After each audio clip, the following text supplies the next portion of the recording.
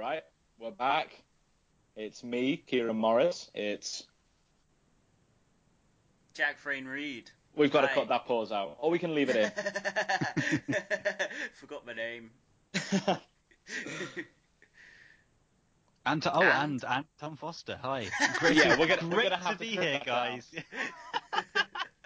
Right, we're sailing in. Excellent job already. Yeah. I want that to be We're back. unedited completely. Yeah. We'll leave that in. We'll see how many people think it's squirming. We'll tell them it's intentional. We'll tell them it's a bit. They'll never know. We can manipulate. We're that far in now. There's got to be some structured reality around what we do.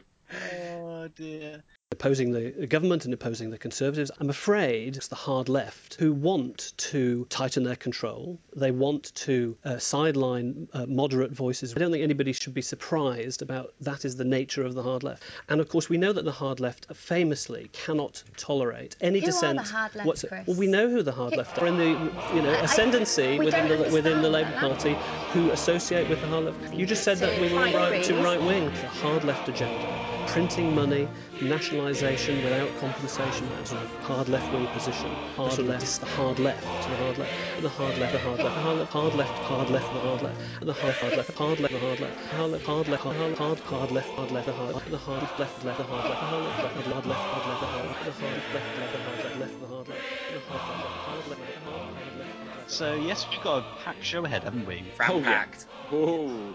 We've got some interesting. Well, we've got an interesting comrade on. Yeah, we've got our long-trailed special guest. Yes. We've wanted to get him on for a while, so now we finally found the opportunity, and he's kindly come on our show. Should we, if everyone is ready to meet our guest, it's Mr. George Galloway. Mr. George Galloway has sat down with his hat. With a feather in. And his eyes are bloodshot. Looking increasingly like Ray Winston. Beard. Oh, God, yeah. He's taking all of this. You still on the line, George? I don't think you like that. Hello? Hello, I'm George Galloway. George. This is the mother of all podcasts. Thank you, George. That is an endorsement. So, we are talking today about an idol of yours, Tony Blair. Yes, Tony Blair. He's good. Yeah, Tony Blair's good. I'm a Blairite now. You're a Blair? Oh, wow. That's fantastic, George. Superb. Don't support Jeremy Corbyn anymore. Oh, why is that, George? Because Ken Livingstone's not in the Labour Party and he was there at the same time as Blair, who is my hero. Wow, well, fantastic. Right, I hear you've got to go back. Are you leaving now, George? Yeah, I gotta go and clean my hat. Okay, well, we'll see you later. Bye! Right, now, we can't get any more guests for the show, because that cost us £45,000. So, if any of you would like to donate in some way, it would be greatly appreciated, because we are not getting any funding anymore. We're actually in debt to Russia now. Oh, yeah. They cut it off. Uber's hanging in the balance as well, just about. We need to find new sponsors. The deal might be called off at any minute. Uber are really not happy with us. Apparently we didn't set out more to destroy Trevor Merrills. They said that we were a little bit too easy on him, and we were paid to crush the voice of the cab driving working class, and apparently we weren't up to scratch. And for that, dear listeners, I'm sorry. Sorry. Well, we'll be doing this time a 5-part episode with Jude. That's our friend at Jude in London, dealing exclusively with Trevor Merrills and his somewhat truncated parliamentary career. Oh, the brightest stars burn twice as bright for half as long. And that was the candidacy of Trevor Merrills, still forever in our hearts. Bryn has disappeared. He's gone in cover back to Serbia or wherever he's been posted out, digging things up for MI6. And Trev he's back on Twitter. Just a femme fatale. She's a disposable girl. No one standing outside Asda smoking crack. Selling her body to the night. Well, he's gone. Trev's R. back in a lower key, and fake tweets, we're still motoring fake on. Twitter accounts. Here we are, motoring on. So what's been happening? We've been following the election. Haven't we told me you've been following certain election literature that's been coming through your door? Oh yeah, I happened to come across a leaflet for a local candidate standing in Warwick and Leamington, and his name's Bob Dylan, and he's standing for the guy just keeps reinventing himself. Dylan goes anti-Semitic. Like, you've listened to a Dylan album, you've been like, shit, he's got a new voice. Like, Nashville Skyline, he's got a completely different voice to John Wesley Harding. This time it's even more, he's got a new face, he's a different race. Like, he's a person of colour all of a sudden. He's calling for a strong business voice in a changing world. This is what he's calling for. That's a bold new approach to his music. Explicitly pro-business. So much for working man's blues too. The buying power of the proletariat's gone down, money's getting shallow and weak. They say low wages are a reality if you want to compete abroad. These are actual Bob Dylan lyrics. I'm trying to think what's like the most ideologically correct Dylan lyrics now. Like on Pay in Blood, there's a line where he's like, another politician pumping out the piss. And I quite like that one. And there's various others. A lot of his like anti-war songs are good. Yes, but when he starts going a lot more like pro-war now, he's like singing about like how much he loves Halliburton. I've heard actually the new Bob Dylan record. It's just picture like a really idyllic like pedal steel guitar intro, and then like his sort of slightly rambling piano comes in, and then he's just like, Birmingham has become a no-go area. We need to have a Muslim ban. And the buying power of the proletariat's gone down. The Eastern Europeans have taken my job. All on an organ, just blast, His organ. Why from 2006 to 2009 or 12 or something did he play that god awful fucking organ? Like, why not? He just thought, why not? His band are so good. Like, they're so slick. He can, like, fuck with them so much, and they'll still just sound absolutely beautiful. Like, he'll just change the tempo, and they'll clock it and follow him, and it won't sound clunky.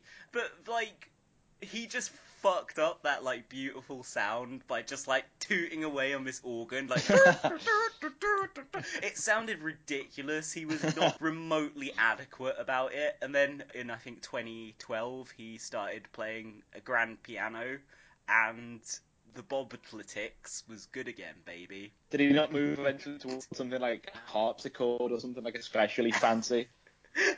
Starts playing like Mozart. When I saw Bob, he was taking some time out for his campaign run for UKIP to play Wembley Arena recently, and yeah, it was really good actually. I loved it. Even the pro-Saudi Arabia stuff. Especially the pro-Saudi Arabia stuff. King Abdullah, I miss you. I want to kiss your noble feet. My flag is flying at half-mast for you. Like, what was the other one? Of his most beautiful tracks. The one about the Houthis. The Houthis are the enemy, but only when they're Yemeni. I thought that was a clever one. But it was great, man. Like, we're sat right at the back, and he doesn't have screens at his shows, so I couldn't fucking see him at all. Like, not one bit. But the show itself was great. I mean, his band are just, like, the slickest musicians ever, and they have to be. You have to be if you're going to be in the same band as Bob Dylan, because you just don't know what he's going to do with his own songs. He was at the piano for the whole show. He came and sang a few of them, like, center stage without playing an instrument. He didn't play any guitar, any harmonica, thankfully any organ, but it was great because he's just released like 5 albums of Sinatra covers, like a triple album just now, and then 2 records before that, and he played some songs off there, and he played like a load of songs off his recent albums of original material, and a few classics as well, like I thought quite a few, considering this is a guy who has, like, just countless famous songs. There's just no way he can play all of his hits, if you want to call them that. Anyway, I could just talk about this like forever. You saw a rock and roll gig, didn't you, Kieran? I saw a rock and roll god, still functioning and walking the earth by all accounts when he shouldn't be. The boy, the man, as he described himself on stage, the Prince of Wales. John Cale. Oh, mate. Prince Philip can suck it, man. Like, retiring fucking pussy. Like, John Cale is still out there. It. He's still done fuck more than you, than like anything you've done in your life, in every respect. And he's still going. He's still got spiky, like, white hair, a two-tone black and white or grey and black jacket. He sat at his keyboard. And, like, the idea behind the gig, it opened up Liverpool Sound City Festival.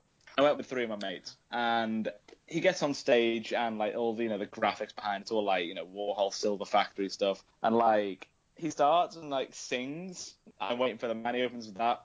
Nice. He sounds like Dylan when he does it because he's like up at the piano doing it to like open it, but like there's like sort of backing band behind him, and he's like it's so strange, just like that strange like Bob Dylan voice like that. Like for all of it, you're like, John, you don't sing like this, but eventually you get into it. And like the idea was the 7 bands came on with like Fat White Family, The Kills, Wild Beasts, all like did a song with John Cale from the album. They did like the whole album, and 3 from like White Heat, including like a Velvet half Underground an hour. and Nico. Yeah, so that first album.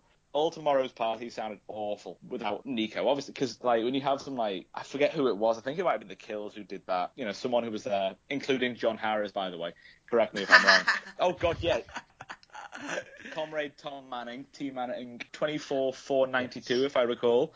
He was there, and he messaged me and said, "Kieran, John Harris is here." And I was like, nah, surely not. Check John Harris's feed, and like he's got a picture of like the pint glass with like the Velvet Underground banana on, and he's like in Liverpool. I'm like, no way. That's so John no Harris, way. like only being able to express his love of the Velvet Underground through a fucking pint glass. Yeah, and like the he was authentic VU fan. I got sent a picture of the back of his head, and it's like he's in his denim shirt. It's so John Harris. And so I was told the rough direction of where he might be, but I couldn't find him. So to make up for that, I just screamed John Harris after every song. So when everyone was clapping, I was like, John Harris! So he's in there like, what the fuck's going on? Exactly. I screamed his name about 6 or 7 times. He was right behind you. Literally next to you. He's just like, I'm here! Stop shouting! What would you have done if you'd have found him? Got a picture. Told him I was a huge fan. Put it up immediately. You are, aren't you, Kieran? Oh yeah, massive fan. I mean, I love Britpop. Key scholar of Britpop, yeah. Yeah. I hate the working class. I love going to hear how racist they are, because I do love racism. But I also love the VU, so, I'm a mixed bag. Bit like John himself, and I look like a peanut, which is something we share.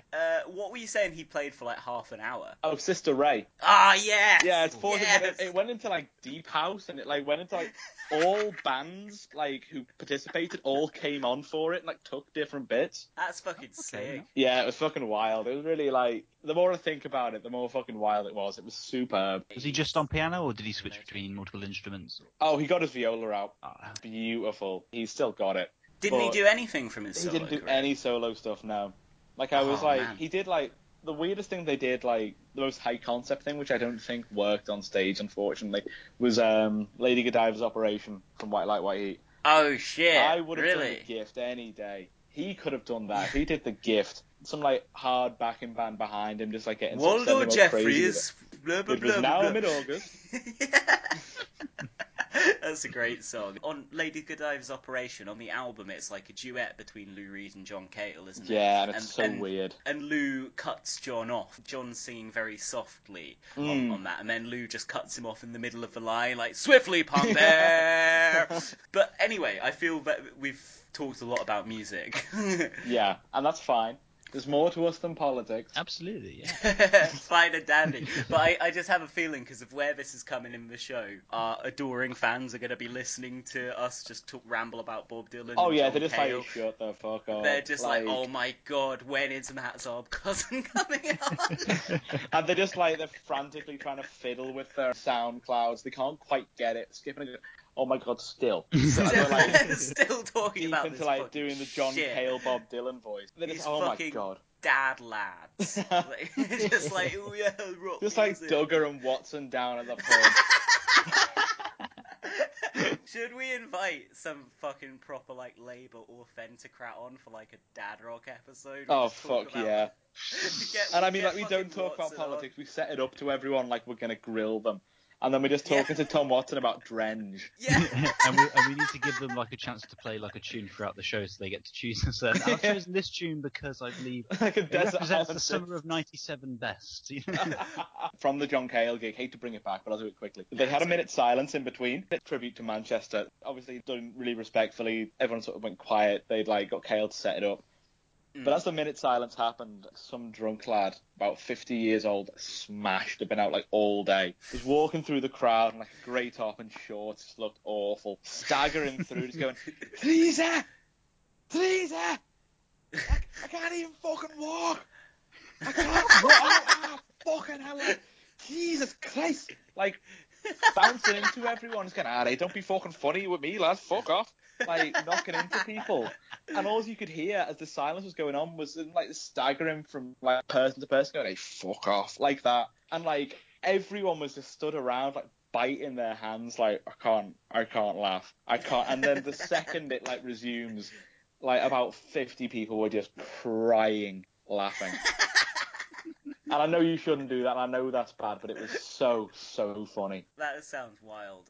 So, should we introduce our guest then? I think we should. So, we've got somebody very, very high prestige coming on the show today. Yeah, we've got an interview with Matt Zarb-Cousin, formerly of Corbyn's office. Corbyn's press spokesman for 10 months between last June and this April.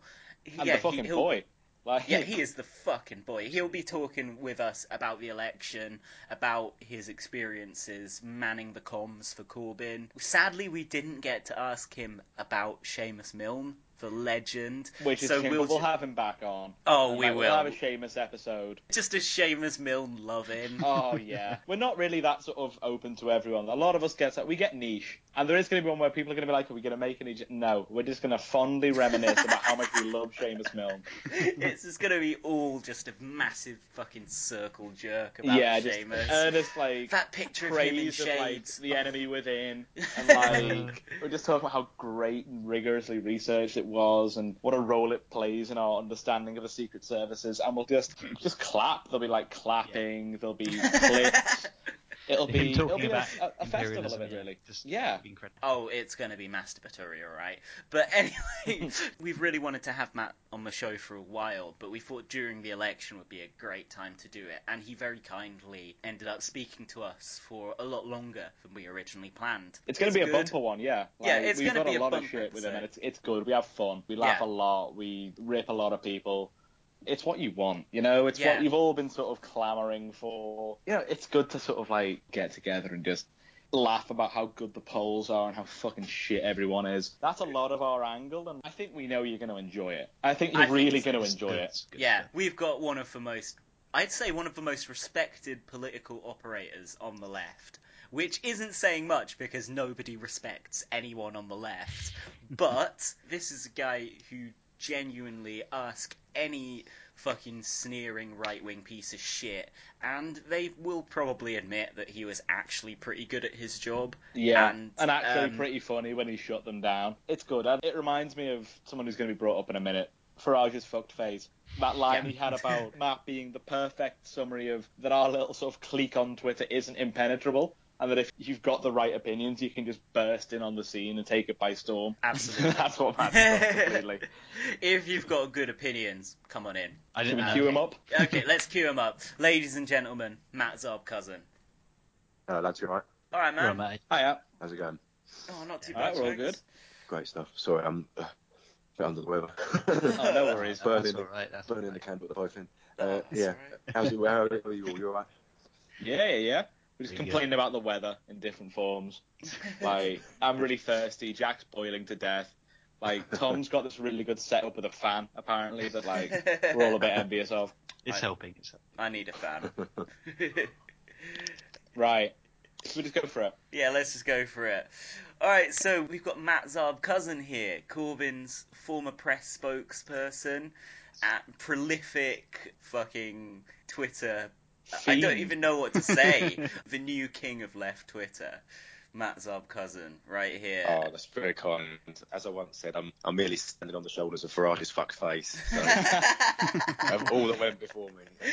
Oh, that's his second like full endorsement on the show. Yeah. That was one of the very few first things I said. I remember when you were like, FFF, he's at us. He wants to talk a bit tonight. Like, he suggested a few things to talk about. Let's talk about him. And it's like, oh yeah, he's amazing, isn't he? He's gonna love this. Like, we need to expand out. We got a lot more listeners. Yeah. We want to give him the platform to talk about anime. He wants to come on and just every opportunity just break in, you know. He wants it to be like, so we're like, okay, so politics, and he's like, nope, anime. But as well as writing excellent tweets, Matt has written for The Guardian, The Independent. He's appeared on various other podcasts, The Competition, in the context of our show, the Politics Home podcast, which we regularly draw more listeners then. Oh, yeah, they won't like that. One of our other favourite listeners, Kevin Schofield. Oh, yeah, although I will say Matt's episode with the Politics Home podcast was actually their most popular one. So if we can follow their lead here. You appeared on the Spectator podcast the other day, making you probably the only person to get invited on and appear on the Spectator and Real Politic podcasts. I got there and they said, have you ever been to the Spectator office before? And I said no, but it's exactly how I imagined it, and it's like going back in time. Like the old style, like drinks cabinet in the corner. Brendan Yeah. O'Neill slumped over like a cartoon drunk. Just bashing away at the typewriter. Like, Golden Dawn are a reputable political party, and anyone who says otherwise. Fraser Nelson in like full Admiralty uniform. Like Fraser Nelson, just like, oh, I have never heard of this white supremacy thing that you loony left extremists are going on about. That's actually why I got blocked by Fraser Nelson, way back before all the leading lights of the right had blocked me. Long ago, in my early tweeting days. But anyway, we've given you a bit of an idea of Matt's recent sort of restyling of himself as a very, very dependably pro-Corbyn voice in the press. But before that, he worked as Corbyn's press spokesperson. I believe you started in June 2016, didn't you, Matt? That's right, yeah, June until April this year, so about 10, 11 months. And yeah, I went back to my old job, which was obviously campaigning against Victor's betting terminals, quite niche. But we got the manifesto commitment in the Labour manifesto, £2 spin. That's the campaign for fairer gambling that you work for. That's right, yeah. It's essentially like a one-man band. It's me and the guy that funds it. Obviously, it's something that's quite close to my heart because I get addicted to gambling when I was younger. And much easier life now. Got a lot more time on my hands and just trying to support Jeremy from the outside. And you've been supporting him like excellently, it has to be said. Like, to have a voice, you and of course our idol, the big boy Bastani, have just been going hell for leather on every platform, and it's delightful to see. I mean, it was always going to be difficult for Jeremy because there's not many left-wing outriders or voices that we can really draw on. I mean, to think that Danny Finkelstein is a Tory peer and he's got a column in the Times, I mean, it's just ridiculous. There's guys in the commentary who spin for the Conservatives on a daily basis, like Ian Martin. These guys, it's just propaganda. So obviously the left needs the equivalent, doesn't it, really? Ian Martin, who's so reactionary that he literally writes for a site called Reaction. You've got like Labour writers like Oliver Cam, nominal Labour members, writing for CapX. Oh, Tim yeah. Montgomery's like hardline conservative site. Like, it's just, that's the thing. Like, they could say all this will want to say on anything that's like too left wing in the press goes on about like, oh, it's propaganda, it's propagandizing the leader, all the cult things are brought up, but the right understand the necessity of propaganda, the importance and the success of it. There's nothing wrong with still applying honesty and rigor to the situation and still being, the propagandist when it comes to that's what we do. Exactly. Yeah, I mean, well, like, if you ever, I wouldn't advise doing this, but if you ever were to ever Google the Sun, Jeremy Corbyn, in every single article that's been written, certainly by Harry Cole, he's described consistently as the hapless Labour leader or the hapless Jeremy Corbyn. Every time it's like this like brainwashing. So people reading it are like, oh, he's hapless, isn't he? Yeah, because it's subliminally getting into their heads. He's hapless because he said something that the Sun didn't like, and then Harry Cole collapsed in a pool of tears, and because of that colossal gaffe, Corbyn is hapless. Yeah, exactly. Yeah. So unless if you don't toe their line, I mean, but it's true, you know, because I was asked, BuzzFeed said, "Oh, what do you think of the canary?" And I said, "Well, if there's space in the kind of media spectrum for the Sun, then there's space for the canary." And Jim Watson sort of laughed at that. But that's kind of true. Like, if the Sun is coming at this from a very right-wing perspective and a very pro-conservative perspective, for obvious reasons. They're obviously very concerned about Leveson, and that's now been dropped. They're obviously owned by billionaires or a billionaire, you know, and they want to protect their interests. But everything should be looked at through that prism. But I found that with younger people, they're much more critical about what they read. There's much more critical thinking. You know, I find certainly with more younger people, people are very sceptical about what they're reading and where it's come from. So I think there is hope for the future. Oh, God, yeah. I mean, like, stuff like the canary, it gets a bad rap. And I think it gets a bad rap because they like to have their sort of cause célèbre about the left-wing press. They found their site that they can routinely post screenshots from and go, you know, look what all these fucking, like, lunatics, these nutters, as, like, disgusting as that is to say, what they think about politics in the world. All of it being this conspiracy, all of it being, like, having these sort of different overtones about it.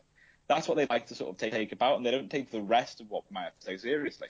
No, that's true. I do think I don't know whether it's, it's difficult to say. I mean, I think that there does need to be either a counterbalance to the Sun, or there needs to be kind of, I mean, as long as people know where it's coming from, it's a bit like with the Facebook advertising. People saying, oh, well, you know, it's a kind of secret election campaign because all these people are getting targeted on Facebook. Well, if you read something that's clearly from the Conservative Party, unless you're a complete idiot, you're not going to take it at face value, are you? So if anything, all it does is it draws people in to politics and to kind of engaging more with politics, which can only be really a good thing. But if you're reading a newspaper and you think that that's objective and it's describing the Labour leader as hapless Jeremy Corbyn, then that's kind of worse than this direct Facebook advertising, I think. Well, something I think Kieran hit on, actually, is if you point out that the media is just overwhelmingly biased against Jeremy Corbyn. I don't even like using the word biased because I feel there's such connotations to it of kind of tinfoil hat wearing, shouting on speaker's corner kind of... MSM kind of thing. Yeah, kind of, as Kieran said, it's like, I hate this word, I hate this as a label for people on the left, and I think it's the kind of language we need to kick out of politics. But they do almost make you try and feel like a lunatic if you basically try and call out how all the media seems to have this fairly uniform agenda that ranges from very slightly left of centre to drastically right of centre. And there's this kind of combined alienating effect of all of this, the people on the left, in that they just don't see their world reflected. And it does increasingly back people on the left who support Jeremy Corbyn into a kind of corner, give them a kind of bunker mentality, and make them constantly have their guard up. And so that it's a kind of othering of his supporters. That there's been a very conscious attempt to make them feel like they don't have a place in sort of standard, mainstream, acceptable politics. The worst one for me is when you get compared to the far right, and that's what Ian Dunt did.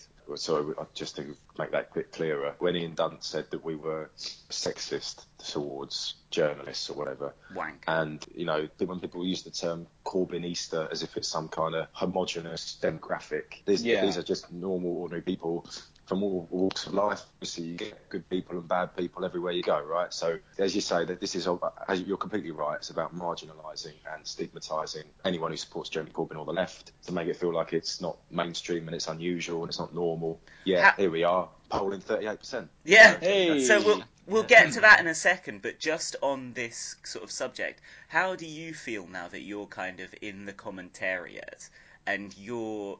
I'm not really in the commentariat unless you count Realpolitik and Twitter and my sporadically updated blog, but I've got the sense that if you are a kind of, you know, regularly published, quite extensively read journalist in Britain, then it is quite hard to kind of hold your head up high in all these situations if you do support Jeremy Corbyn.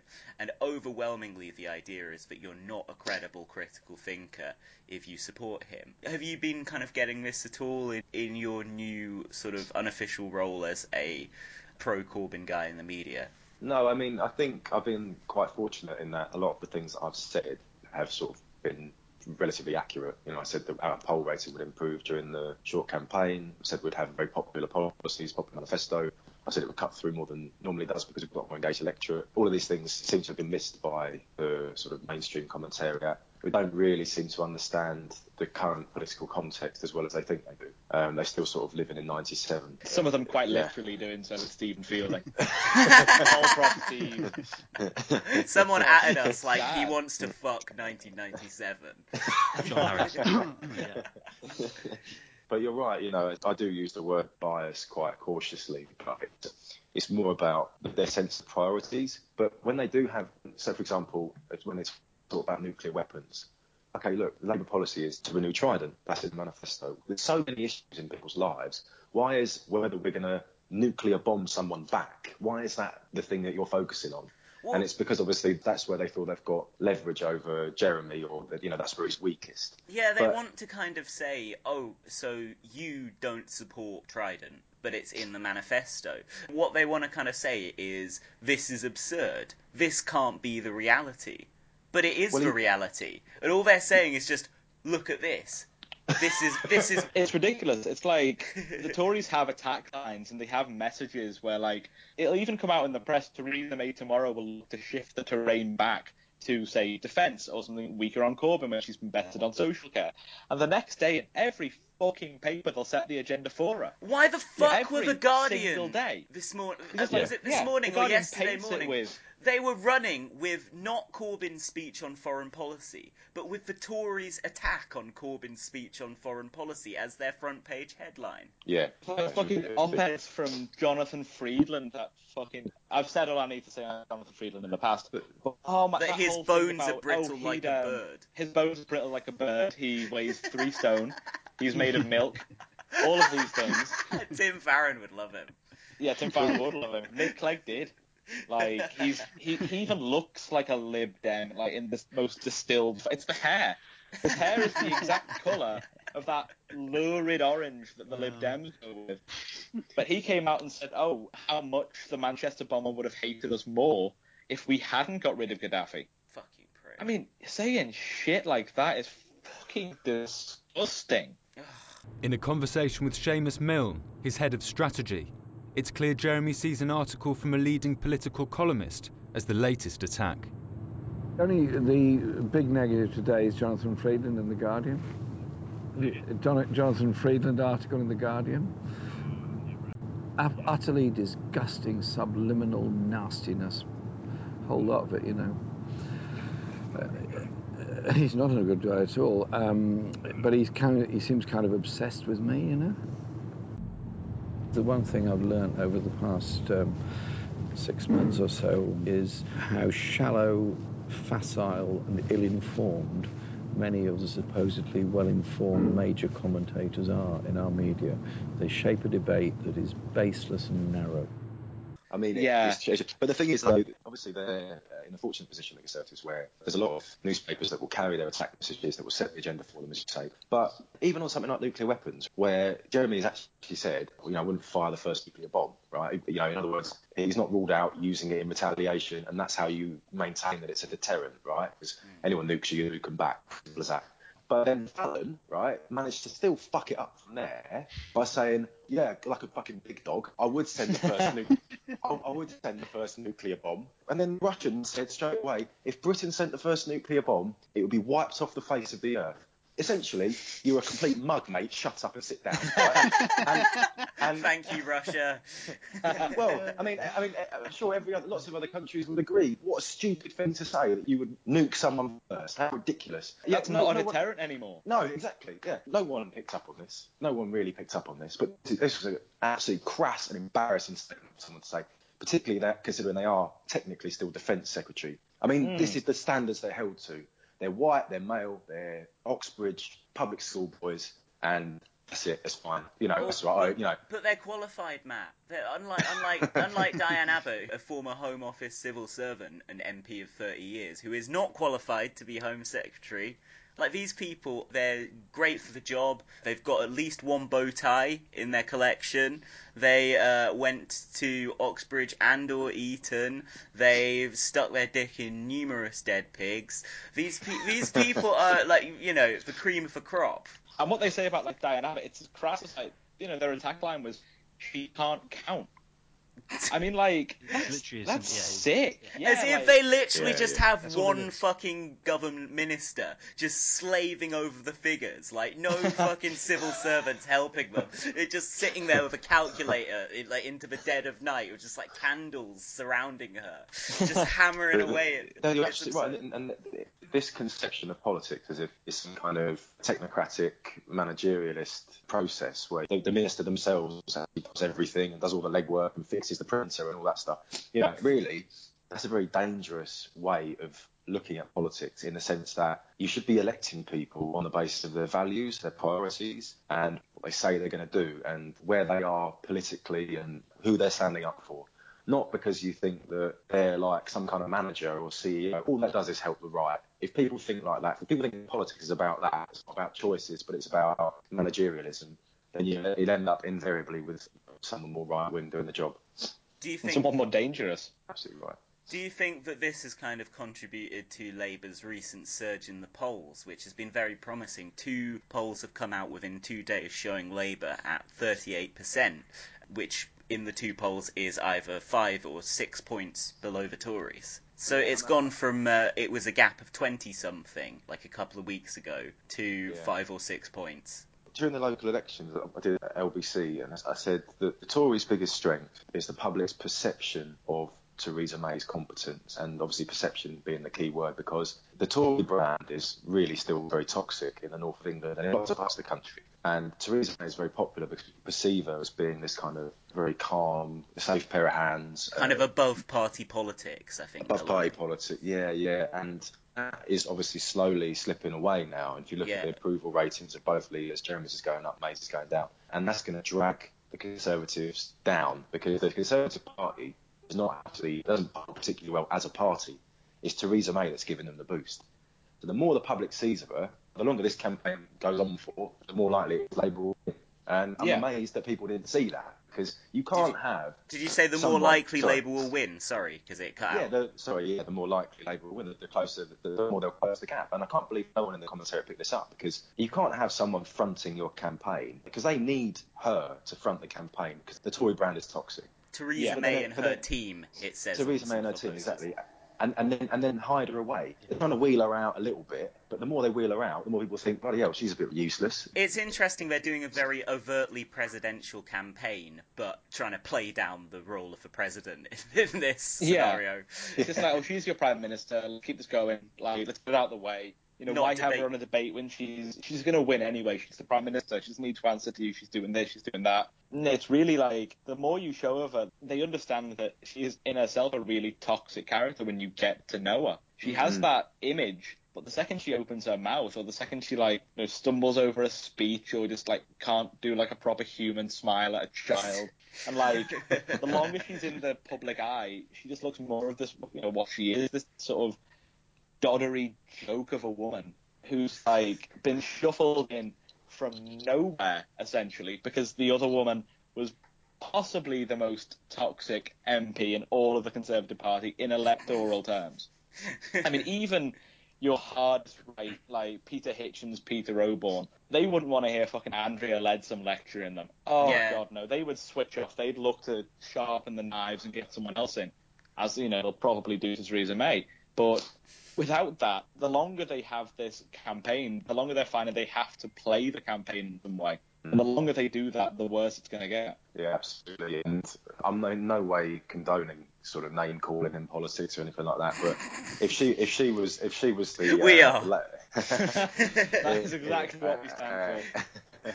If she was the Labour leader, in the same way they've called Jeremy the geography teacher, they would have called Theresa May the dinner lady. She's just like one of them strict dinner ladies, isn't she? Nothing really about her. It's just exists. She's just there. and like nothing to say that's particularly interesting.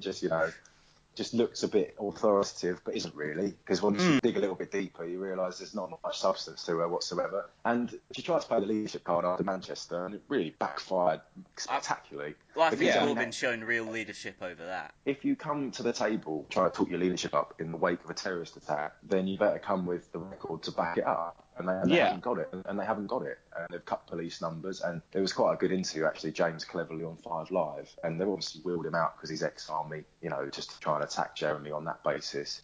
But, it's completely ambushed by questions about police numbers. They weren't expecting criticism of the record, and I think that kind of sums up the campaign, really. Yeah, I think you can see a lot with her sort of statesman-esque style. In a attack like this, the response from the Prime Minister would be calm and authoritative, but in the days following it, you've had Amber Rudd going, oh no, the people are still out there, putting the critical level up, or like allowing the critical level to be moved to that level, putting the troops on the streets. I think everyone's kind of seen that she, if anything, she put us more in a state of panic than brought calm to the situation. And showed strong and stable leadership whatsoever. And also how Corbyn came out, and of course he was accused of politicising the tragedy, but anybody with a half a fucking brain knows that an attack like this is innately political. Yeah. So when you're an actual adult, you can discount that argument entirely. He came out and he made a nuanced speech about foreign policy, saying stuff that I think was really necessary in our discourse, because somebody powerful and influential, like the leader of the opposition, just needs to come out and make the basic point that the war on terror isn't working, that our military interventions do not provide the sole impetus for these attacks, but they certainly don't do as much to prevent them as a lot of more hawkish people would make out. And so I think he made a really nuanced and important contribution to the debate. And then instantly Theresa May and the Conservatives, whilst saying he was politicising the tragedy, started instantly kind of just saying, oh, he's a threat to national security, he's a terrorist sympathiser, distorting the IRA, all that. Distorting the things he said. Again, The amount of IRA stories at the moment is just insane. I don't know how many people regurgitating it from when he first took up the leadership as well. It's the same lines over and over again. But I think what we're seeing now, which is exciting, as is seen by the poll numbers, as seen by the YouGov responses, is this shit isn't cutting through anymore. Everyone's going, oh no, you can't tell me that this is because he's a terrorist who wants to destroy the country or wants to bring ISIS to the negotiation table. Everyone's like, we completely agree. We're not going to be sold on this again. What's very interesting is how I think a lot of the stuff's been priced in already, but I think what's happened is the country's almost been over-Crosby'd in a sense. There's too much fear-based campaigning, and it happened as well in the referendum with the Remain campaign. It was, everything's going to go to shit if you vote Leave. And people voted Leave, and the world kept turning. And I think if people were willing to take the chance to vote Leave, then there's nothing to say that they won't take the chance to vote Jeremy. And in fact, the conversations I've had with people, a lot of them do see him as an anti-establishment figure. You see through the press hostility, and they understand that, these are people trying to protect their interests. And I think he has positioned himself very well. I mean, it's just who he is, obviously, but he's incidentally positioned himself very well to pick up that anti-establishment Leave vote. I mean, I think if we had a leader who did accept the result of the referendum, obviously we wouldn't be in that position. So, I think there's a lot to be said for how they've handled the last year, and it's been very difficult circumstances. As you say, because of course the Crosby tactics aren't working now. People just want an engagement of debate, but the problem is they're not going to come to the table. They've ruled it out from the beginning, and they still don't want it, and that's where Corbyn's openness is just really helping that. And the refusal to properly debate has completely, I think, damaged them in some aspects as well. Yeah, definitely. I think so. They called the election, and then now they're saying things like, "Oh, Labour is just saying this stuff to win votes," and well, no shit. And and I think a lot of the British people would actually feel like they've been very arrogant in a way that they've assumed that this to be a foregone conclusion. Yeah, they thought it was all wrapped up. They haven't. What's that sneak into number 10 line? Exactly. Yeah, exactly. Yeah, that just doesn't wash. I mean, so. They've not fully costed the manifesto. They've given... Fully costed, that was. Sorry, it's cracking up. They've not fully costed the manifesto. They've not given anyone, if you read the manifesto, really a positive reason to vote for the Conservative Party. And all their messaging is, vote for us because otherwise it'll be Corbyn. And that just isn't enough. You can't win Well, I've not seen it. They might, but I think they're not doing a great job of it. I think they've actually put the idea that Corbyn could win and that this is a possibility in people's heads. Because I think a lot of the that was their early thing, wasn't it? That was Yeah. exactly their early message, and it was really weird. Because everyone was like, why are they every campaign video going, he could win, The polls might not say it, but he could. And then the polls go up, and they're like, no, yeah, he could win. Please vote for us still. Like, they've got a 26-point lead. Well, Like, their Well, manifesto won't read cut it. like, this is what we're doing in the next government, okay? This is good, but we're doing it, okay? This is it, okay? We're saying it now. We're not making any promises. This is what's happening. This is just one page over the book. But now, all of a sudden, people are going, we don't want that to happen. That sounds awful. That sounds horrible. I don't like we that. have another option to this. Because for 2 years, the whole idea on the centre-left, and the right has been, even if you do like Corbyn and his policies, he's not going to get elected, is he? This is just not going to happen. But now the Tories are saying, actually, there's a high chance this man can be our next Prime Minister. So loads of people who do like what Corbyn's about, but have just been told that he's not a viable candidate for 2 years, are like, oh, well, I might We vote can vote Labour for him then. now, exactly, yeah. Whereas the dishonest Liberals are in the middle, still pretending that if everything was perfect, they'd vote like Corbyn. They're going, oh, but no, he will lose. Honestly, he's not going to get 38. He's not going to get 30. I've spoken to my mates. Oh, yeah, My none mates of them in the pub believe the wouldn't say polls this. now. Yeah. The Liberals are all putting on their tin hats, being like, no, well, the polls lie, it's the MSM media bias. They won't admit that this really isn't the politics they stand for because they're much closer to the other side than they think. And when they vote Conservative on June the 8th, which they will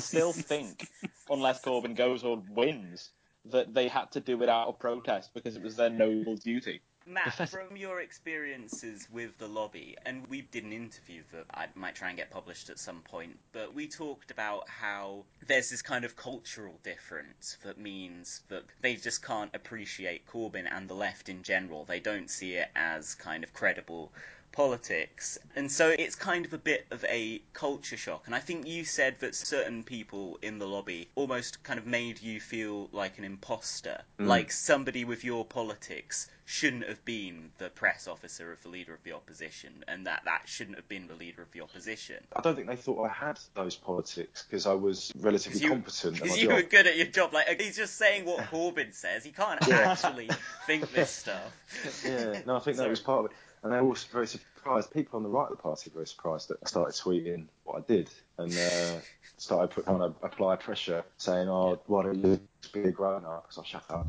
So I think that's true. I mean, when Nick Robinson tweeted after Jeremy won the second leadership contest, "Oh, now we've got to take him seriously as the leader of the opposition." I mean, what were you doing before, mate? This is a very serious position, and he is the leader, democratically elected twice, and this is the direction for taking the Labour Party in. As it happens, our manifesto is very popular. I mean, find me a Labour MP who will go on the record and say that they disagree with anything in that manifesto. And you won't be able to find me one. Not go on the record. They slag it off the record on Labour source basis. But, that is the Labour Party. The Labour Party should be now. Yeah. And I don't think anyone can really disagree with that. It's become a kind of article of faith, I think, now. A lot of Labour members really like the manifesto. Yeah, it's just so positive. It could not be more of a contrast to the Tories' grim, fucking dystopian, miserable vision. Or a kind of lack of vision. Like, it's classic neoliberalism rather than the decisive break with neoliberalism, as Jason Cowley, the fucking idiot, said. It's just like, I fucking hate you, Jason Cowley. You fucking syphilitic toff. I fucking despise you cunt. Fucking cunt. And what was he doing today? Oh yeah, so it's Tim Shipman from The Times was racist, and Stephen Bush disagreed with him, and then Jason Cowley weighed in on the side of fucking shippers. Like, oh, what? Really? Yeah. Yeah. He comes out, like, in the middle of the argument, he tweets, my favourite thing about the Sunday Times is shippers unbound. You're just like, oh, go fuck yourself, mate. Stephen Bush sacked from a New Statesman for not being a fucking reprehensible piece of dirt. Leaving them with no one. Wait, no. I have a friend at the New Statesman. He's fine. He's the only good one. He liked our episode on it, didn't he? Yeah, he did. Sorry, can I just quickly say that I know Stephen Bush and he's exceptional and no one knows what his politics are. And that's a real credit to him, really. I mean, unless you actually do a bit of digging around and find out, where he was coming from politically. No one really knows what his politics are because he doesn't feel the need to flaunt them on Twitter and get involved in arguments about no one really gives a shit what your opinion is, right? I'm talking to the commentariat in general. They don't care about what your politics are. Fine, provide an analysis. Fine, provide a bit of insight. But no one really cares whether you're a fucking social liberal or not. At the end of the day, Stephen's a good journalist, not because of his politics, but because he is trusted by people and he is very fair. And I think there's a lot to be said for that. I mean, where there's good behaviour, I believe it should be rewarded. Yeah, absolutely, and I think he is. I mean, he's almost like he's a pretty much universally liked writer all across the left. I've barely seen someone say a bad word about him, and that's because his quality really does stand alone. And I mean, stand alone in that fucking magazine. And there's hardly anybody like that in the British press who's somebody coming from a kind of centre-left school of politics who, if you are on the radical left, you can actually read and be like, okay, yeah, no, I get this. That's a fact that's true. That's a reasonable piece of analysis that I can't just outright dispute. And Stephen Bush is like that. He actually writes like really quite decent stuff. Like I read him pretty regularly. And while my views have gradually grown more and more hostile to the New Statesman, I've continued. Yeah, just a little bit. Incidentally, Stephen was the only member of the commentariat, the only one who predicted that Jeremy would win in 2015. And do you know how he predicted it? Because he was speaking to lots of Labour members all across the country. Whereas you had people like, I won't name names, but there are certain members of the commentariat who thought Liz Kendall would win. But why? Why did they think Liz Kendall would win? For spurious reasons, like she was a newcomer and gut feeling, and she did a good interview with Andrew Neil once.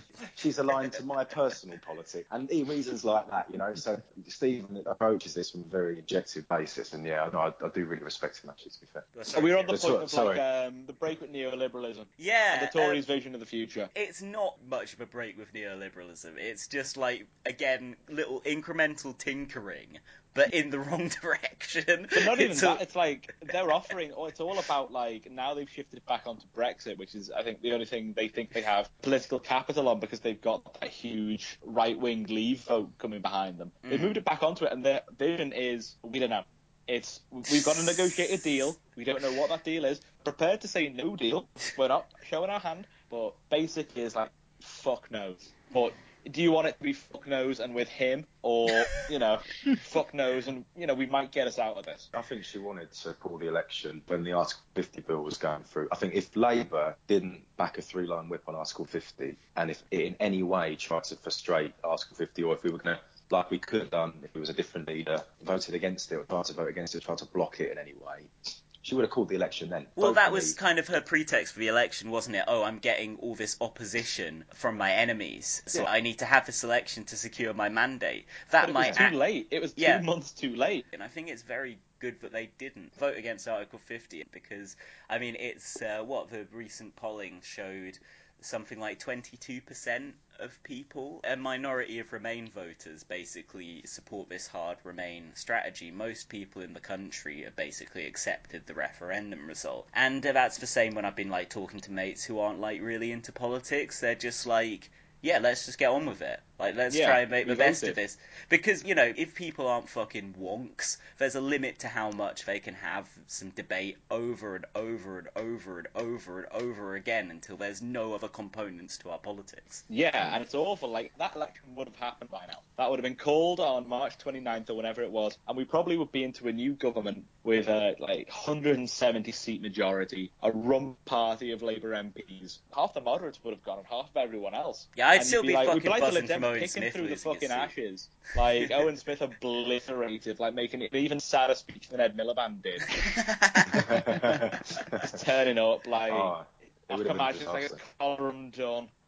It's like, trying to make that one last statesman-like speech, like fucking Kinnock on the steps of Walworth Road, having it up till the end, and then, like, some, like, fucking lizard cunt takes over. Like Ben Bradshaw, if he somehow kept Exeter, takes over or something like that. The worst thing about Owen, right, would have been the fact, obviously, he would have tried to block Article 50, vote against it.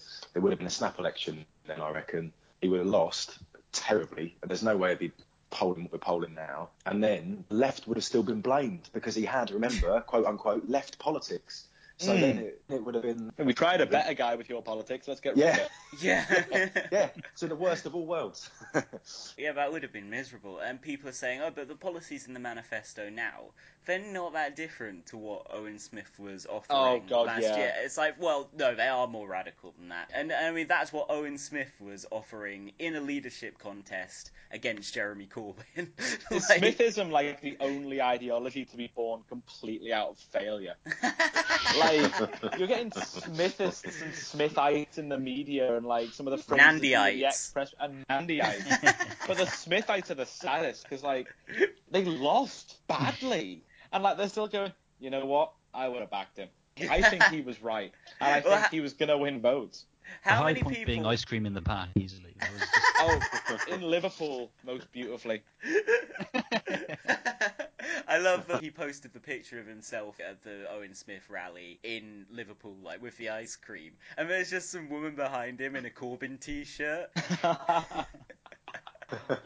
Oh, honestly, history will shine upon that campaign. I can't wait until we can really step back enough and piece it all together for, like, future generations to enjoy. You had a fun coup, didn't you, Matt? What were your experiences of the coup and the leadership contest? So there were a minimum of 1, possibly 2, sometimes 3 resignations every day for about a month, and each of them were resigning, writing a letter, putting it on Twitter, press releasing it, going up on broadcast, and then they'd have a little something in their back pocket. They would brief to the press or someone, and then there would just be a complete avalanche of negative stories and coverage. Honestly, I don't know how. I mean, considering where Jeremy is now, despite all that, is pretty phenomenal, really. Yeah, absolutely. You had 80 to 100 calls you had to field a day? Pretty much. I mean, obviously, like, when one of them has a story, sometimes they go to 3 or 4 journalists, and sometimes there's multiple calls on each story. And if you've got 5, 6, 7 stories a day, then you're getting into kind of 3 figures. So it was a bloody nightmare. Having to bat off stories like Conor McGinn says Corbyn's gonna call his dad on him. That was like the daily sport. That was just getting so silly by then. Like that sort of headline about, Corbyn threatened to, like, report me to my dad, says this, like, fat, sweaty knobhead. Like, so he is technically the MP of my parents, so I do have a lot of hatred for him. He's on, like, a genuine, visceral level.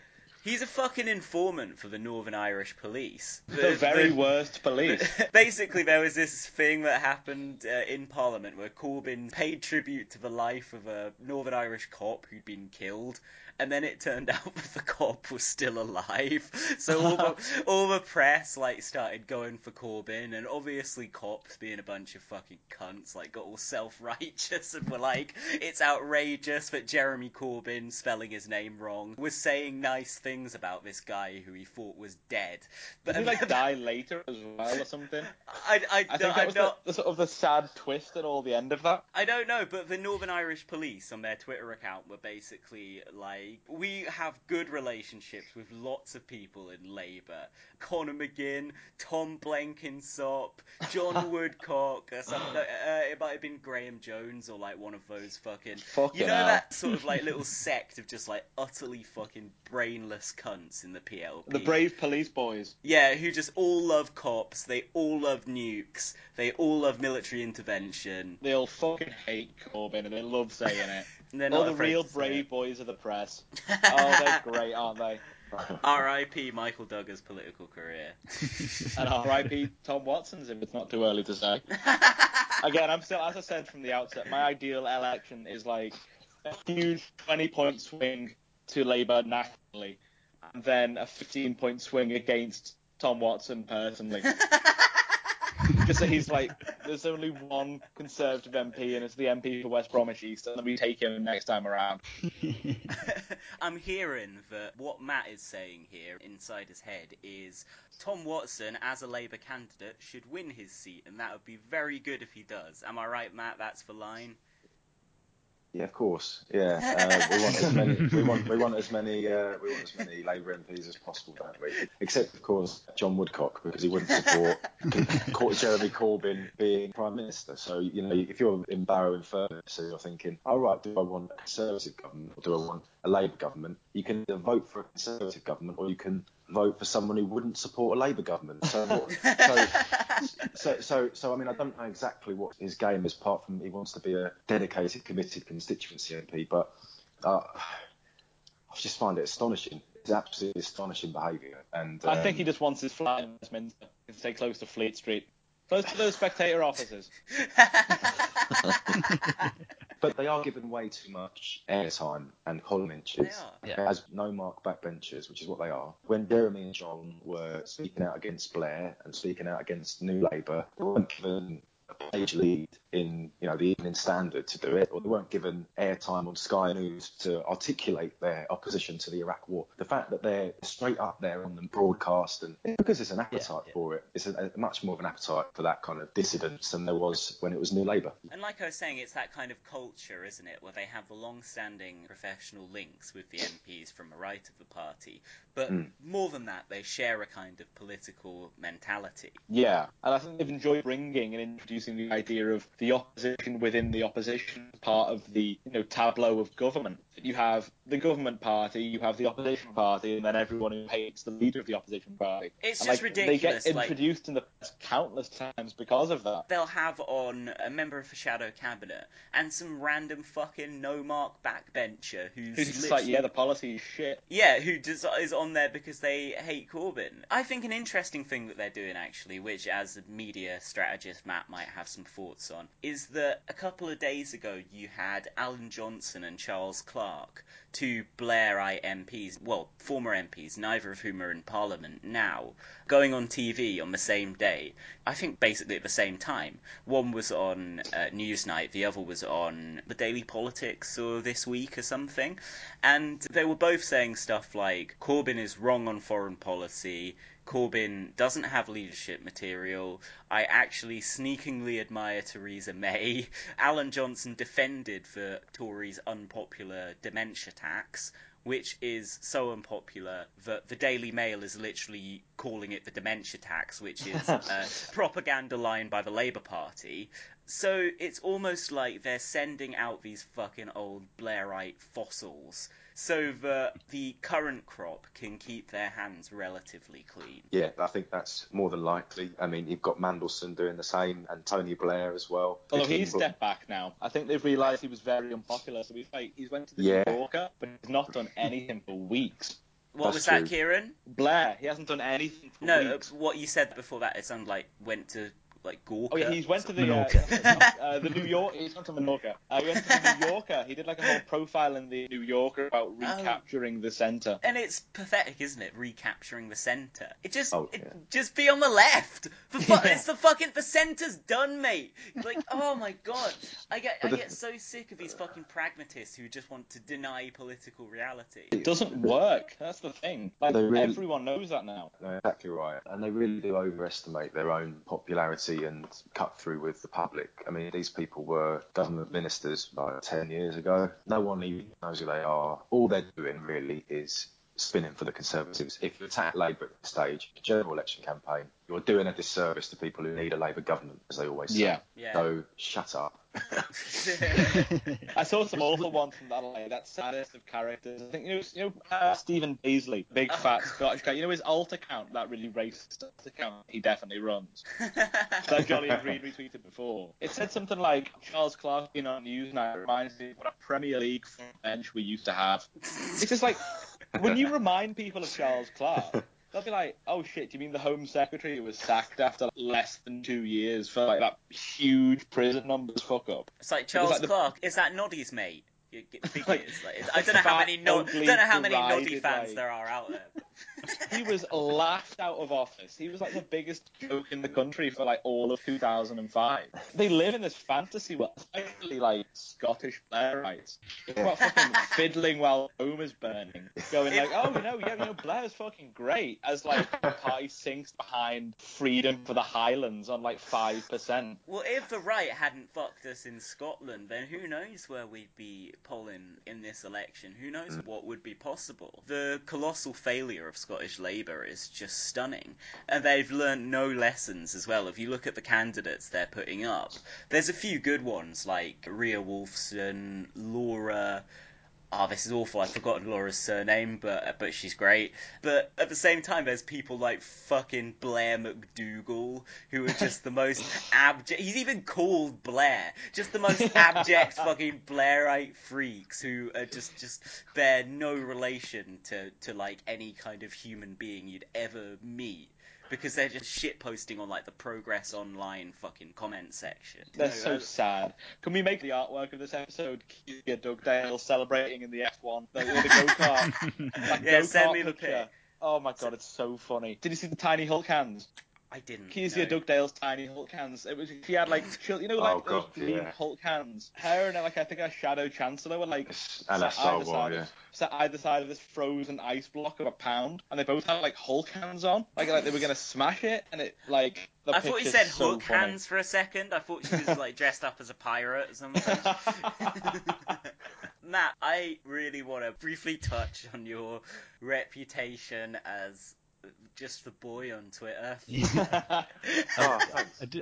Because we mentioned earlier on, Michael Duggar a little bit, and you've had a few wranglings with Michael Duggar where you've just completely, you told him to pipe down and just salting the slugs where necessary. Let's put it like that, because he was briefing against the leadership a lot. So I reckon he still is. He was doing it on the record. What really annoys me about these people more than anything, and there are a few of them, they've never really achieved anything in their political careers, and they've got a record of failure, certainly in the recent past. Michael Duggar ran Andy Burnham's leadership campaign, he ran Ed Miliband's general election campaign. This guy is like clueless, and yet he somehow has this reputation as being this kind of political whiz and credibility that really has never earned at all. Yet they're the first to criticise our operation and cast aspersions on what we're trying to do, brief against us, undermine us, and I'm not going to take that shit from him, because he's at the end of the day, who the fuck are you? Like, who are you? No one knows who you are. You've not done anything really, and now you fucking run away from it all because you can't handle it. So cheerio. I will say Duggar's name is on everyone's lips at the offices of the New Statesman. I got this great quote the other day.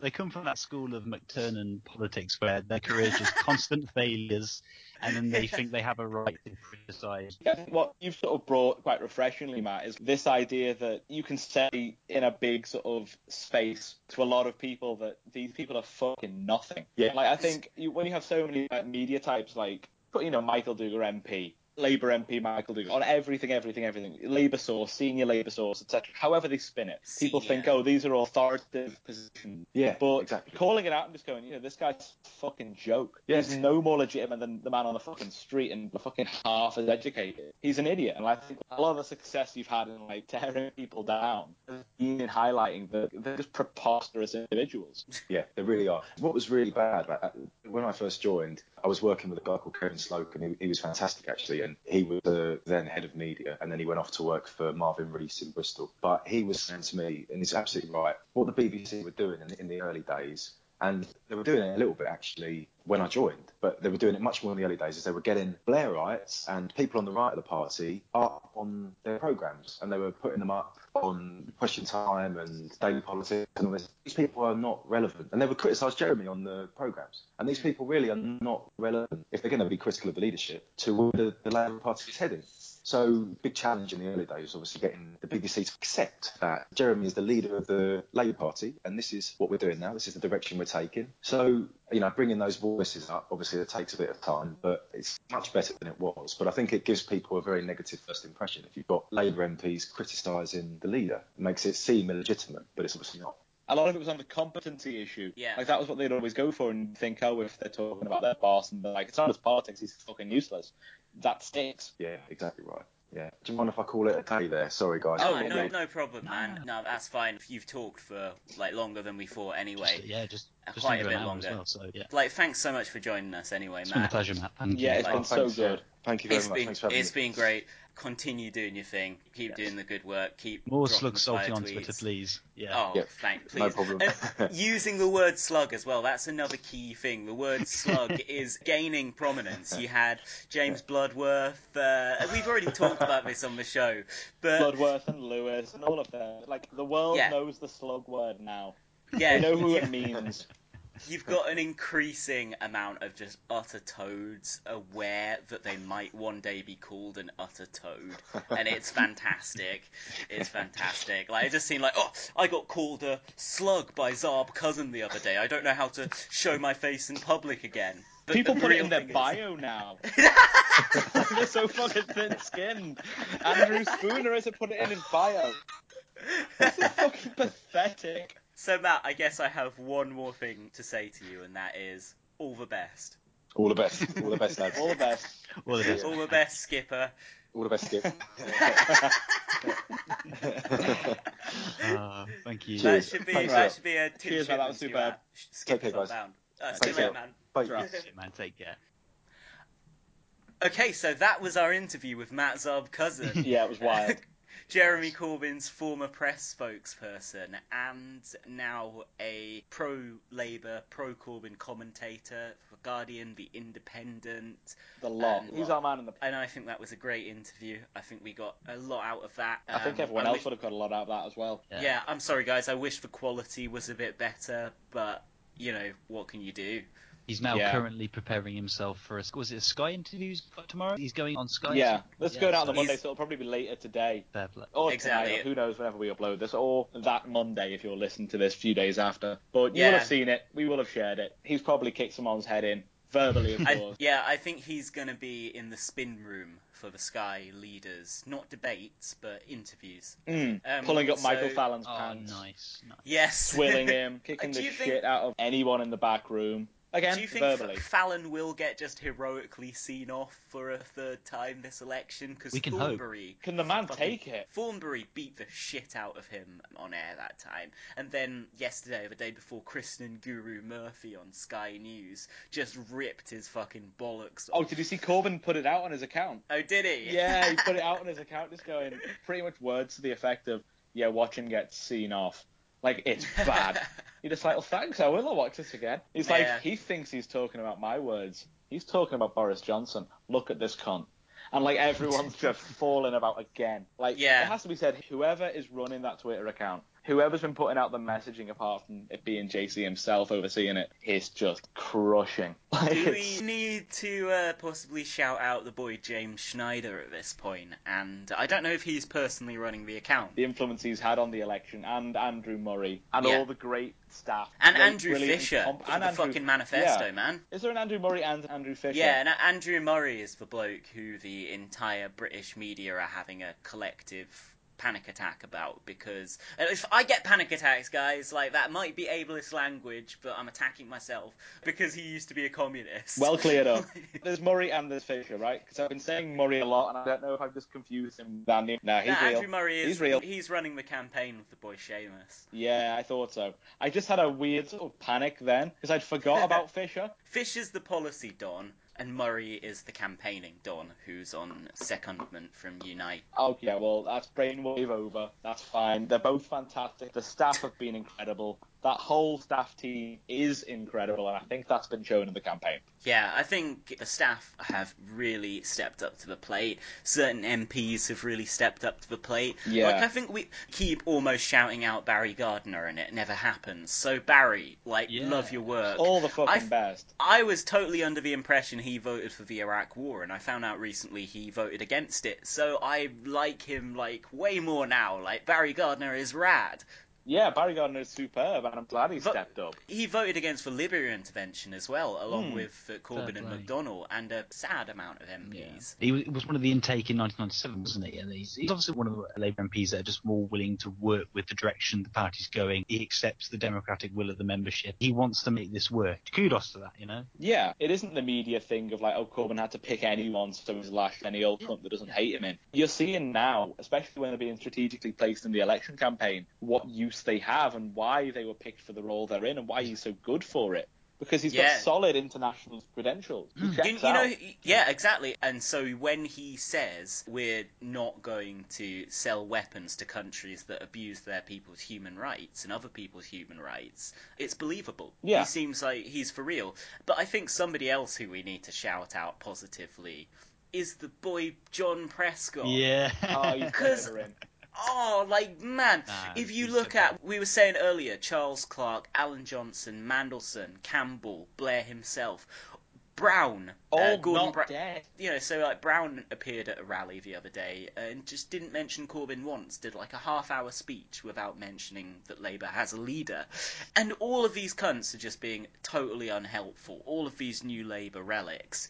Apart from Prescott, who is praising our manifesto, is coming out and defending Corbyn, saying he should be the next Prime Minister, is campaigning for individual MPs, like did some great campaigning for Angela Rayner. Owning people on Twitter as well. Owning people on Twitter. All the things you need to be a left superstar nowadays. Yeah. Pretty much, yeah. Do you remember Prescott's article he wrote in the Mirror about Blair, like a few weeks ago? Yeah. Absolutely seen off. Well, I think he sold him a vision. That was Prescott's whole thing. He got praised to the hilt, and he was the man on the left who had accepted the way things were going. And like the whole thing was like, word in his ear, come on, John, drop this. We'll get into government. Then we'll have power. Then we can do it. We can do anything. Look, you're Deputy Prime Minister. Look, we've given you a big shiny post, the Super Department. Run with that, John. And then eventually, as it went on and it got more toxic and it lost votes every single year, and it made the country worse, it made the country a worse place, and we shouldn't forget that. It did make the country a worse place. He was eventually wising up day by day that, for one, Blair and Campbell and Mandelson were thrown under the bus like that. They're like lefties, simple as that. They never fully took him on board. And two, he really does spiritually lie with us. He spent his career just fighting that off and trying to be the pragmatist he probably wasn't. I'm not excusing any of the things he may have been responsible for or done in Parliament, but I think if we're taking it now as how he's contributed to the 2017 campaign, you can only have praise. Absolutely. And I think, to be fair, Prescott doesn't whitewash his record. He's not saying that everything he did in government was great. What sets him apart from a lot of these other people from that era is that he's genuinely repentant about the Iraq War. He really regrets it. He says he thinks about it and about the people who died in it every single day. And he's written articles about that. He's said that Jeremy Corbyn was right to apologise. And it's worth remembering, Prescott has a regular column in the Mirror every week, I think, where he is probably one of the most dependably pro-Labour and pro-Corbyn columnists in the country. Yeah. So yeah, he actually feels really bad about the Iraq War and has apologised for it. And of course that doesn't bring people's lives back, but it does show a certain like maturity that Blair does not possess. Yeah, it's like accountability when you have gone wrong in your career and you're trying to make it right. It for seems a more good cause. Yeah, it seems human. You feel like with the rest of them, they're so bound to this terrible decision they made and this humongous failure that was on their hands that they put up this screen, and it's just like, well, no, at the time they were the facts we knew. Let's move on with life. The past is the past. And to actually be like that is sick. It's horrible. Yeah. And I know it. Like, it doesn't in any way excuse voting for it in the first place, and you should have showed a bit more backbone at the time. But the fact that he regrets it, I do find heartening. Oh, yeah. We got sucked into the Bob Dylan hole at the first half of the show. All right, yeah, UKIP's Bob Dylan. UKIP's Bob Dylan, who is running as a candidate in my local constituency. And this leaflet, he dedicates a section at the back to his criticisms of course, the two major parties, the Conservatives and Labour. But what I'm shocked by is it even has space to actually draw attention to the Liberal Democrats as if they are a political force. Oh, really? Bob Dylan, President, Chairman, Director, Warwick Mayor 2013 to 14, Warwick District Councillor, Parliamentary Candidate. The man, the myth. He's lived, hasn't he? The former Conservative. Oh, he's had a life. Himself. So yeah, basically Bob Dylan is standing as a UKIP candidate in Warwick and Leamington.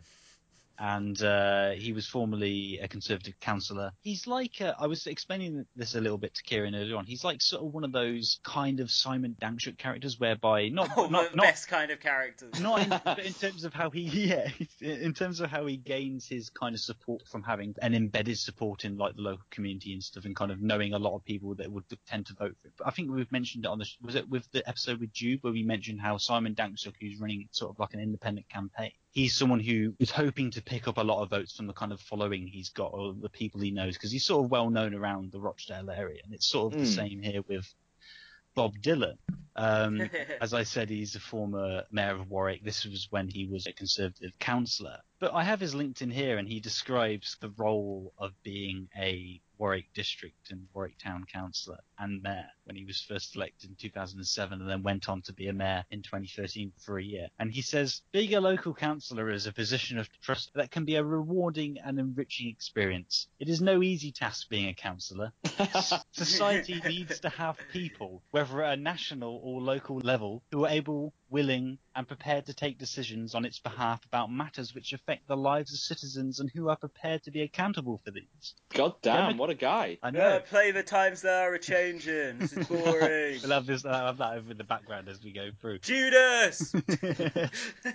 Democratic election gives local councillors, like members of parliament, a special status in public life, which brings with it opportunities to contribute to the well-being of society, and in doing so, responsibilities fairly and within the law. Jesus Christ. So that was him describing him as a councillor and what he believes a councillor should be. So he believes in democratic election. That's what you're supposed to take from it. From the very least, he believes in democratic elections. Okay. He's also been a chairman of the local football club for like 3 years, and he's got people in different places, and he's known for his business links around and about, and now he's deciding that I'm going to stand as a UKIP candidate.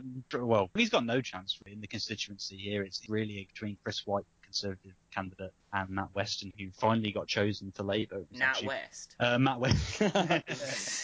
Weston. Yeah, I got a bit on his LinkedIn. I found a great thing how he described his school. Did you see him describe himself in school? What, Mython?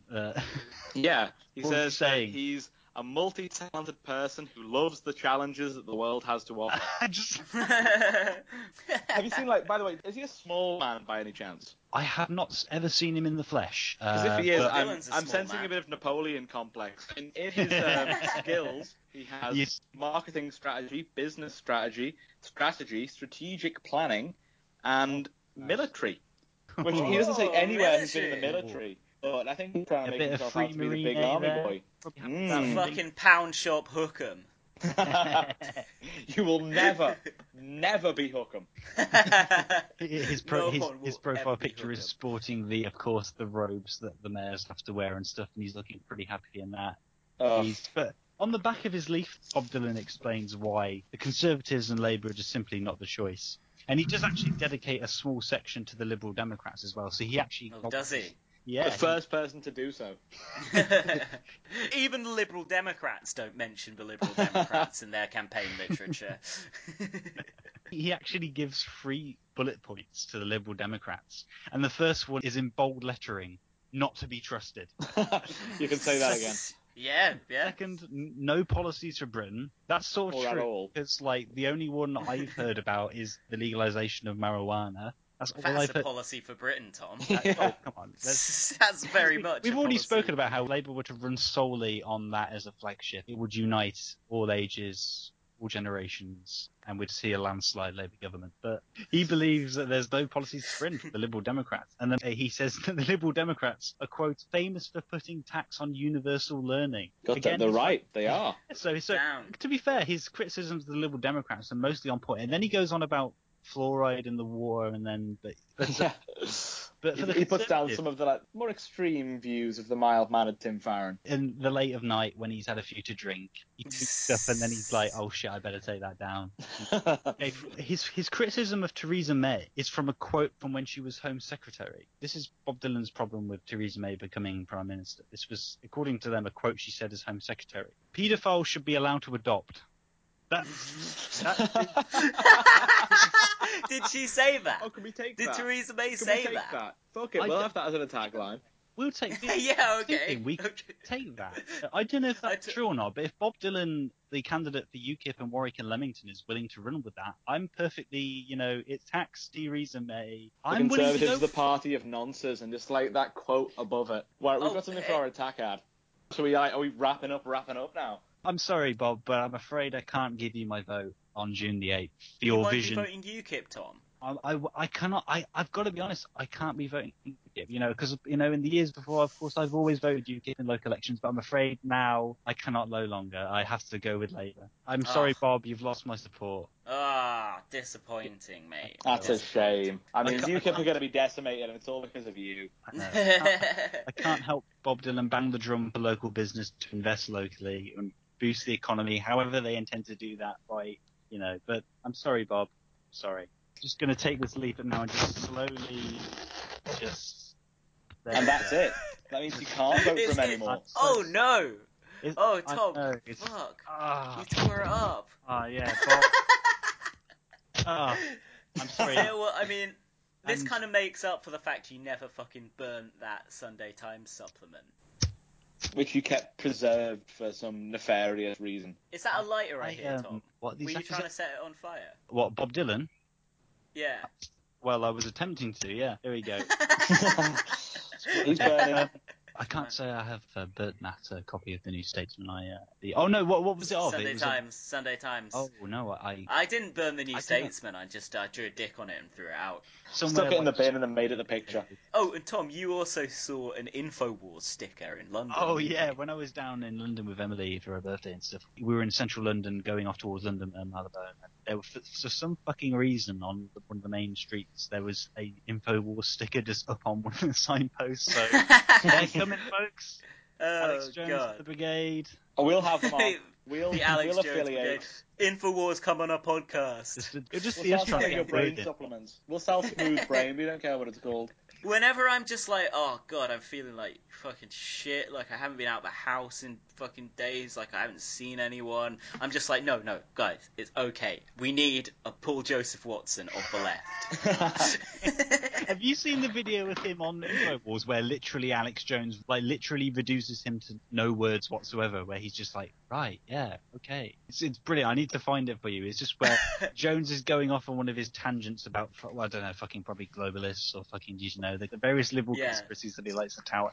And then Paul Joseph Watson's just like, oh yeah, sure. He's literally he's come to he's agreeing with him because he cannot bear to debate with him or talk with him. And it's fucking hilarious.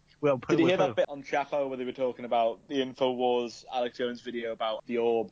Oh yeah. And he's talking about like, guys, I know a lot about orbs. I know an orb when I see one. I know the occult, but like, this is fine. Didn't one of the polls that showed Labour at 38%?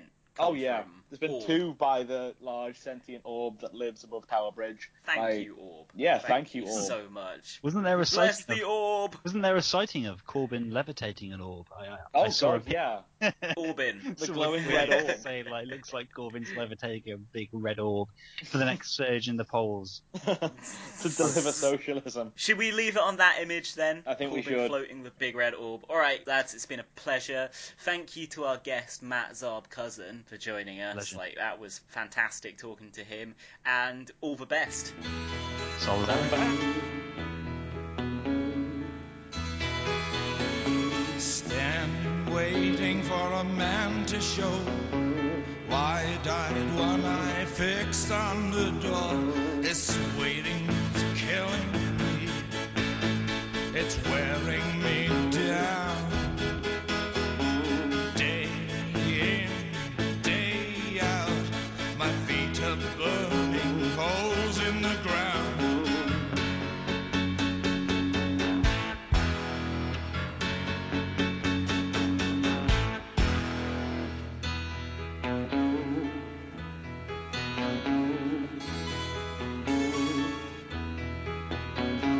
Darkness warmer than a bedroom floor. Want someone to hold me close forevermore. I'm a sleeping dog, but you can't tell when I'm on the prowl.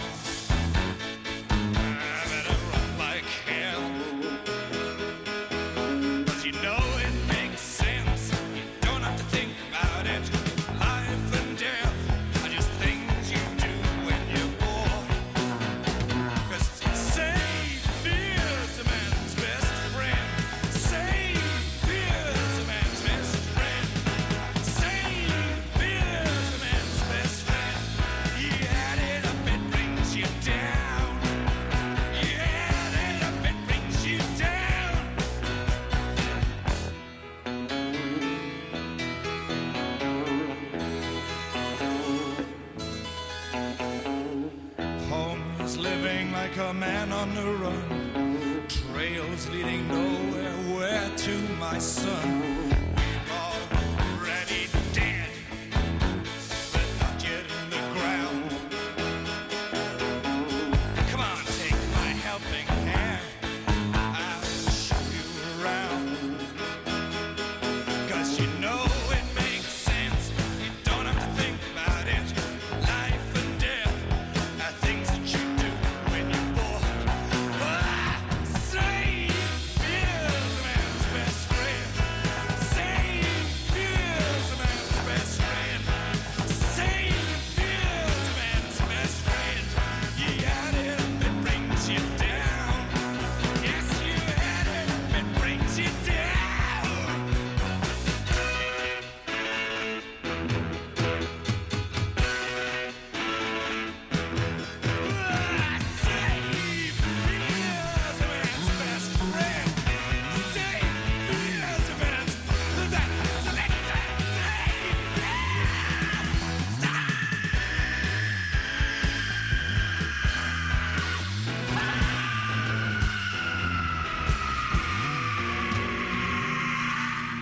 It's tech, it's exciting, it's young people, it's crowdsourcing.